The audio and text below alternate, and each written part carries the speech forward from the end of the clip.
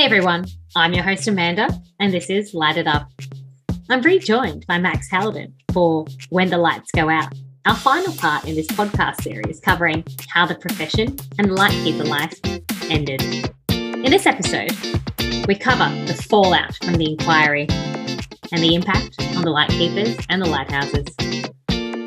Max, we've just left the heaviest content for last in this part, haven't we? Yeah, it's true. It's sad. I mean, end of the podcast and also end of the era for the lighthouse keepers. Fitting, a little bit too real. I almost wanted to, leave the listeners in the happy land of people's reflections as if lighthouses and lightkeepers were still alive and kicking. Oh, well, you never know. We've still got one more episode after this, right? You never know that, yes, the last episode is called The Future, so maybe I've got some secret intel from the Department of Transport about future lightkeeping. Oh, my profession. God, keep listening, folks. Keep listening. Watch out. But just reflecting on, the previous episode and this report that effectively heralded the end of a profession. The closest I've ever come to losing a profession or job is, believe it or not, in a prior life, I worked at Video Easy, RIP, and Target, RIP. Pretty much RIP. Had envisioned myself becoming a store manager one day, but alas, it was just not meant to be. What did you think of your Video Easy job? I'm so curious. Were you watching movies in the background the whole time? Did you get really bored of the trailers constantly playing on the TV screens above you? Yes, the repetitive trailers that repeated themselves every 2 minutes did get a bit grating, but it also meant I was very familiar with what was coming up. Sunday afternoon shifts were fantastic because it's the end of the week. People are returning their DVDs. They're not hanging around the store. Not much to do. We'll just sit there, watch some movies, put my favorite movie on. Pretty sweet gig. That does sound good. I mean, I did also have one of my jobs was I worked at a slot car store. Slot cars, also known as Scalextrics, are like those little toy cars that go around on electric tracks. A bit of a relic of a bygone era, but have been maintained, I guess, in similar way to lighthouses by a very passionate group of people who absolutely love them, grew up with them in their childhood as the latest and greatest technology, and still survives today. So certainly not the the big ticket item that they once were, but there's a dedicated group that still keeps it going.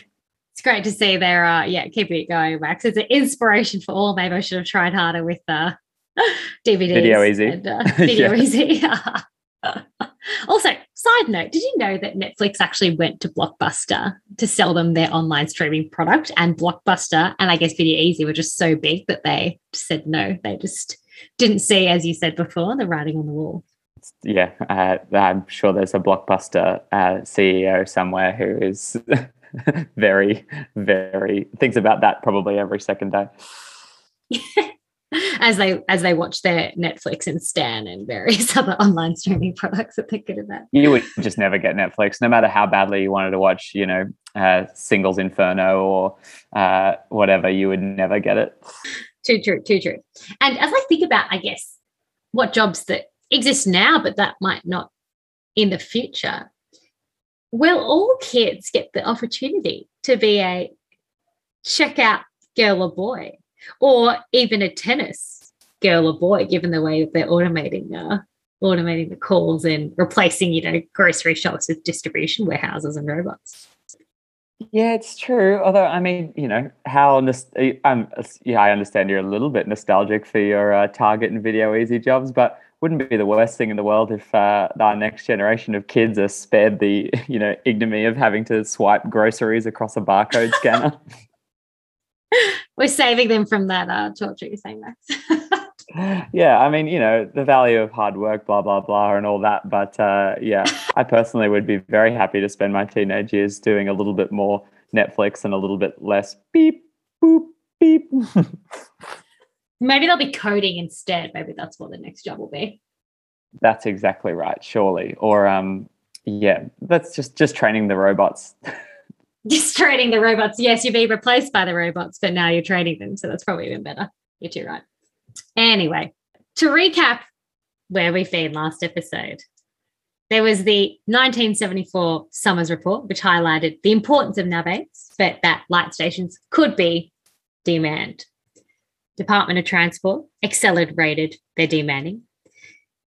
And by 1983, the inquiry formally recommended the unmanning of 8 and lesser manning of 33. So in this episode, we hear stories about the fallout from this saga, the impact on the keepers, and the impact on the light stations themselves. Interestingly, there was mixed sentiment amongst the people involved in the lighthouse keeping industry at that time. There were the hardcore keepers who've been around for decades, obviously incredibly emotionally attached to the lifestyle and the way of life. But later persons I actually spoke to who joined within the last decade and who, as you say, probably saw the writing on the wall, had similar sentiment and were empathetic, but had their eyes wide open and realised it was inevitable and were quite matter of fact about it. So let's have a listen to those hardcore keepers and people who rued the day of the inquiry. They were a great way of life that's gone now, and I get very despondent. I think a lot of people are bitter. They were treated, when the demanding started in earnest in from 1985 onwards, there was a lot of bitterness because basically when it comes to the automation and demanning of lighthouses from when it started in 85, and it was all about the dollar, really. The last lighthouse keeper in Tassie was John Cook, who started on Tasman when I was acting head keeper there and ended up being the longest serving lighthouse keeper in Tassie. He's still alive, but he spent a lot of time down at Matsyka and at Cape Bruni, and so he's the last of the Mohicans, and he would have come out in 76 or 77 and has never really recovered from it, I don't think. It was his life, and he didn't want to leave, but anyway, there you go. I've been to Cape Otway, taken friends down to Cape Otway to show them where we used to live, and at one stage I was appalled at the state that the place had fallen into. And then Cape Shank, I cried there after the lightkeepers had been taken away. It just fallen into ruin. Fences fallen down, buildings dirty, not hosed down to get all the dirt and the salt and spray off them. Neglected, sad, remnants of what they were. It's really hard not to be swayed by the emotion and the sense of loss of these keepers. I think, as we've reiterated through this process, particularly Max, now you're invested in the light keeping industry and with your newfound knowledge. Yeah, absolutely. It would be really sad to sort of see that end, and because it was such a lifestyle. It was all encompassing. It was your job, but also took up so much of what you did even outside of the hours you were being paid. And so in the automation of so many industries, you hear these stories. I think at least the lighthouse keepers in many ways were quite fortunate to have a broad range of skills that could be applied in other industries, but it's hard not to be moved. I agree. We've just touched on something actually that's just occurred to me that, we've talked about being emotional and sad over the loss of way of life and lifestyle, but I actually think the bigger point, and probably where the emotion is coming from, is the loss of identity, where these people identify as lightkeepers and now they can no longer be or around what they have always done. And I think that's maybe where the loss comes from. Completely agree. But as we know, new things come along and we move on. Well, automation was always going to happen because you always want efficiencies in your operation. So as soon as it became practical to automate the small lights, so from around about, in some cases before, but let's say around 1920, the 1920s were the period of mass automation of small lights. And even some of the island lights got gas as well, where they could do it because it was so much cheaper than having 2 or 3 keepers. To step back, lights have been demand since the 1920s. An invention by a Swede, Gustav Dalén, who received the Nobel Prize for Physics for his developments in acetylene in 1912, His developments led to the ability to mass automate particularly small lights and beacons. And it came at a time, and of course his research was driven by an incredible need because ships were much faster and much more prolific as we got into, the 1900s. And we needed that invention. It was really needed, and it allowed the mass automation. So cut the cost of operating lights. It also meant that you just didn't need, the physical input that you required for the older lights. So the Dalen system and the gas system was rolled out into nearly all the small lights around Australia, for starters. So all your little lights got what's called Dalen flashes and sun valves. And that allowed very cost-effective operation of those lights.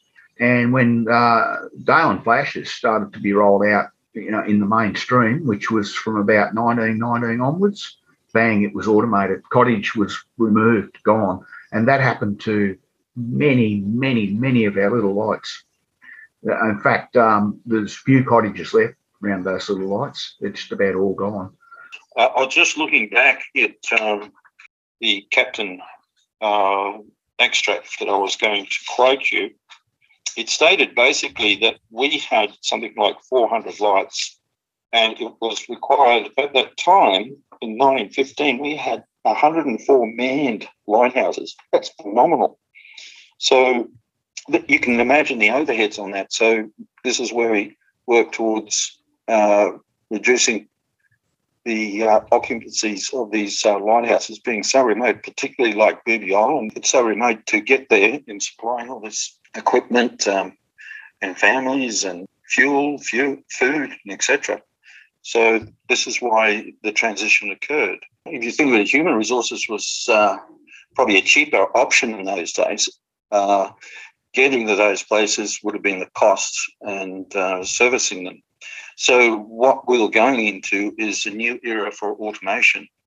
And so this was reducing our costs by not needing people there. But at the same time, we had to revise, obviously, the lights and how they affected in navigation. So, yeah, I can understand that it would have been quite emotional because the bonds and the people content was stronger. And now we're moving to more a technical side to help support and to reduce those overheads in a way that technology does move forward. So, yes, it's interesting because you're coming from an era where people are bonded and rely on that connection to being a way of supporting the Australian navigational aids, to now coming and say, okay, we're stepping over the mark. We wish to reduce the cost, bring it into automation and bring it more into a technical work where it can be, let's say, more dependent to being reliable. During the time I was there, the decision had been made to turn the lighthouses into automated locations, and the lighthouse keepers were being removed from lighthouses piece by piece around Australia. And South Solitary being an expensive lighthouse to maintain, it was one of the first to be demanned and automated. And during the time that I was there, the conversion was taking place from being a kerosene light to a solar-powered light with its own electricity. A lot of people have a different association with lighthouses where we, as older folks, it was part of our job. Now, I've been associated with lighthouses now for 50 years.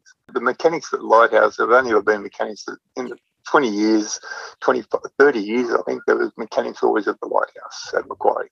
When we were told we had to leave, well, we all knew there was something written on the wall that automation is here, and that was it. We become redundant, like any other sort of manufacturing or servicing industry. You become redundant. It's not needed anymore. So there was already automation going on prior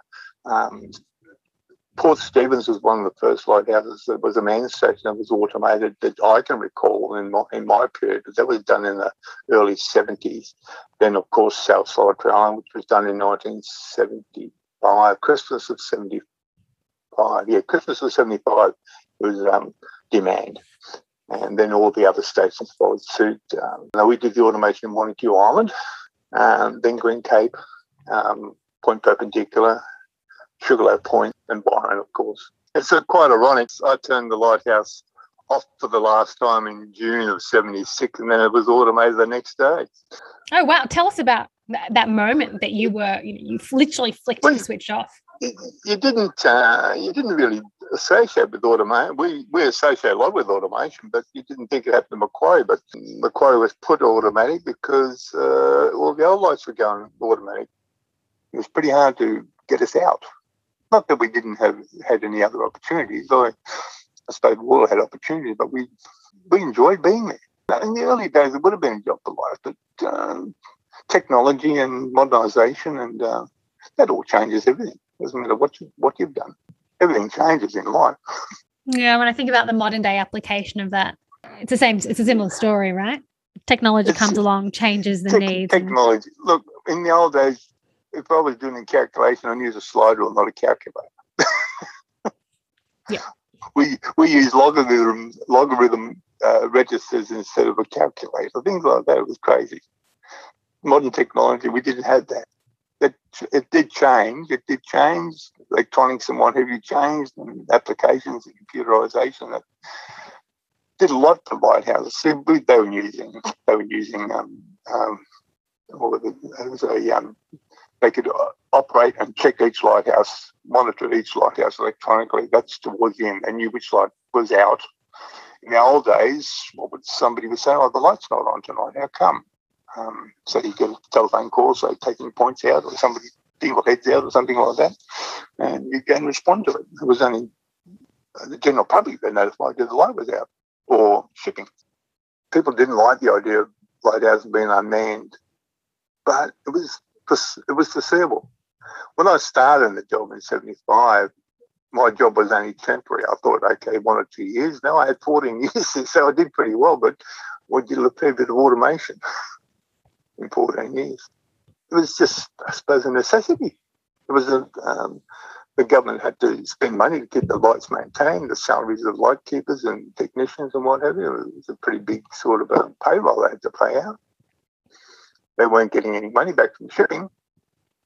And lest we forget about our Cape Ship crew, who were the 150 or so men who would crew the Cape ships, so the Cape Morton, Don, and Cape Pillar, who would go around and supply the lighthouses with whatever they needed, as well as ferry the families around and actually do maintenance on all of the navigational aids around. And as you would expect, once the lighthouses no longer need families or supplies, the Cape ships themselves unfortunately became redundant. Let's take a listen to Steve Best. Well, no, we've been totally decimated. The Australian maritime industry, it's a very political situation. And on the other side of the coin, you've got vessels become far more modernised. So you need less crew. That's on the cargo ships. You might only, the crew, the one I'm on joining probably on Friday, will only have a crew of maybe 20. Some only have crews of 12, 13. You only have one to a watch. Back then we used to have two to a watch. So there's a lot of negotiations between the unions and the companies back in the 80s and the early 90s to demand ships, make them, not upskilling, it's making you more, you can do far more things. So Max, I mentioned before we're going to hear about the people fallout as well as the lighthouse fallout. What do you think happened to the lighthouses themselves, the buildings, given, the disagreement over who was going to pay for them and take care of them? Yeah, I mean, well, we still see them today. And, we've talked a lot about the volunteer groups that maintain them today. So I wonder if they just fell straight into the hands of volunteers. You are definitely on the right track, Max. And that's probably what's happened with most of the lighthouses because of the lack of funding and government interest in them, that the volunteers are there to fill the gap. But what the Commonwealth government did, and the Commonwealth government was the one that owned the lighthouses, they actually sold the lighthouses to the states and or state park associations for them to become responsible for the lighthouses and the grounds around them, because that navigational aid need was no longer there for the entire property. I believe AMSA has kept ownership, or at least use, or is responsible for the lens themselves, because that's the bit they deem they need. But the rest of the property is up to the states to maintain it, as we know, with government budgets and whatnot. I can't imagine lighthouses are high on the priority list of state funding at the moment. No. And so it's left to those bodies to take care of them. And as you mentioned rightly, the volunteers came to save the day. So let's listen to this. Some of the lights are still maintained by AMSA. They do the painting and the repairs on it. Other lights have been handed over to government organisations like national parks and whatever. They do the maintenance and repairs and keeping the areas clean. So I don't think you'll find that the older lighthouses will fall in disrepair or become eyesores. They'll still be part of our national, our history, I think. 70s, for some reason, were not very kind to heritage buildings and lighthouses especially. They were just not considered worthwhile. A lot of lighthouses and buildings were destroyed. And like, for example, there was Cliffy Island in Bass Strait. The lighthouse keepers, I mean, admittedly, they were not the greatest, they were not the greatest value, but anything which is that old should be kept. So they were burned down on purpose. Then Tasman Island, for example, the lighthouse was automated, the lighthouse keepers' cottages, which are beautiful, got neglected. No one lived in them. They were like stuff stolen from them. So they just left the time and erosion work on them without any maintenance. In the 90s, when the last couple of lighthouses were decommissioned in Tasmania, I mean, Matt Syker was 96, and I think Bruni was somewhere around the same time. They were decommissioned. When AMSA didn't want the lighthouses anymore, they handed them all back to the Tasmanian government for $1. So all the precincts and all the lighthouses were given back to the Tasmanian government. Now, the problem is the government had no money or anything to maintain anything. So they had all these lighthouses and all these precincts. What happened with AMSA, they actually lease the ones that are being used back again. So Tasmanian government, Parks and Wildlife, own all the lighthouses, and the ones that are still operating, which are all automatic, are just leased back to AMSA. And all they're responsible for is the light. We actually own all the lighthouses. Some of them started, like Matt Syker's got 3 houses, Tasman's got 3 houses, there's 2 houses on Deal Island, there's a couple of houses on Swan Island, etc., etc. With places like Matt Syker, it was a little bit different. AMSA actually paid for a few years until, I think, 2002, and then they asked for expressions of interest through parks for people to go down there and be caretakers. In the meantime, a few people got together and said, well, we don't want to see these houses go to rack and ruin. And they started up volunteer groups. And you got like Friends of Deal Island, Friends of Matt Syker Island, Friends of Tasman Island. We tried to start one for Cape Bruni, but the head ranger down there was against it, so that sort of didn't happen, although we still have caretakers there all the time. Without the volunteers and without people like yourselves giving up your time and money to maintain these lighthouses, what would actually happen to them, and what do you think the future is? They would just fall into disrepair and disappear. Some of the houses in certain places have already disappeared. With Matt Syker and Tasman particularly, we've spent a lot of money on Tasman on the houses, because over there, when amps are left, it gets very windy there. You know, you're up to 100 knots, sort of 120, 130 kilometre hour winds. 2 of the verandas blew off over there. Some of the roof went. And if it wasn't for the volunteers, those houses would have been disintegrated by now. But we've actually replaced the verandas. And this year they hope to start on the back verandas and replace them. We're fortunate that we've got a good builder who runs his own business, and he takes some of his workers over there and works for nothing, and has done a lot of work because he's got a passion for it.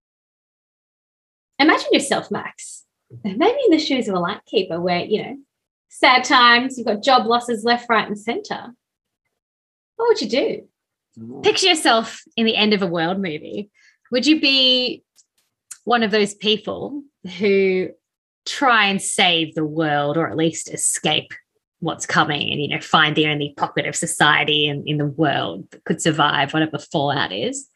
Or would you just be celebrating your last hours on Earth, you know, partying on a rooftop as the world is ending? What would you do? I'm definitely I'm a celebrator. I'm one of those people who's just drinking champagne, watching the meteor slowly come towards the surface of the Earth. Love it. So you would have stayed in the lightkeeping profession till the end of its days, riding out the last moments. Absolutely. You would find me just, half a bottle of rum in, dancing to Whitney Houston in the at the top of the lighthouse, I reckon.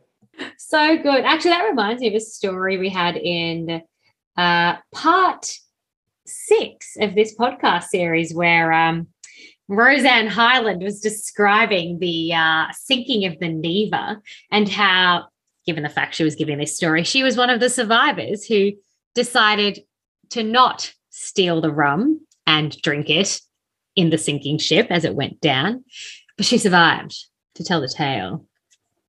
Wow. Well, fair enough. Well, maybe I'm. Well, I feel like in this metaphor, I'm definitely the one that's going down with the ship. Not a bad choice. I think there's no wrong choice. You either die happy or survive and, well, maybe not so happy in this story. What would you do, Mandy? I think I would fight. I like to think that I put up a good fight and moan about it afterwards, but still be alive. I rate that. And hopefully move on to another transferable profession. I don't know how transferable my lightkeeping skill set would have been, but I'm sure I would have found a way. Where there's a will, Mandy, there's a way. But not all is gloom and doom, Max, in this podcast series. I know I was tempted to end this on a happy note, and on reflection, I will end this series on a happy note. I know it's tempting to end it on the inquiry and the fallout, but as you said, there is one more episode where there is a light at the end of this tunnel. Oh, you've done it again, Mandy. I can't wait.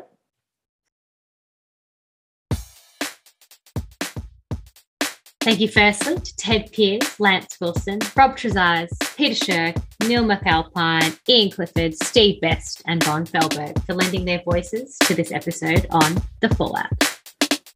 Thanks, of course, to my co-host Max for this epic penultimate episode. Up next, we continue with the very last episode of our final part in this series called When the Lights Go Out, The Future. Thank you for listening.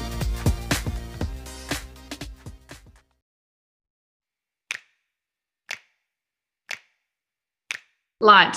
House. Light. House. Lighthouse. Lighthouse. Thanks for having me on your show, Amanda. I've been a long time listener. I really love your work.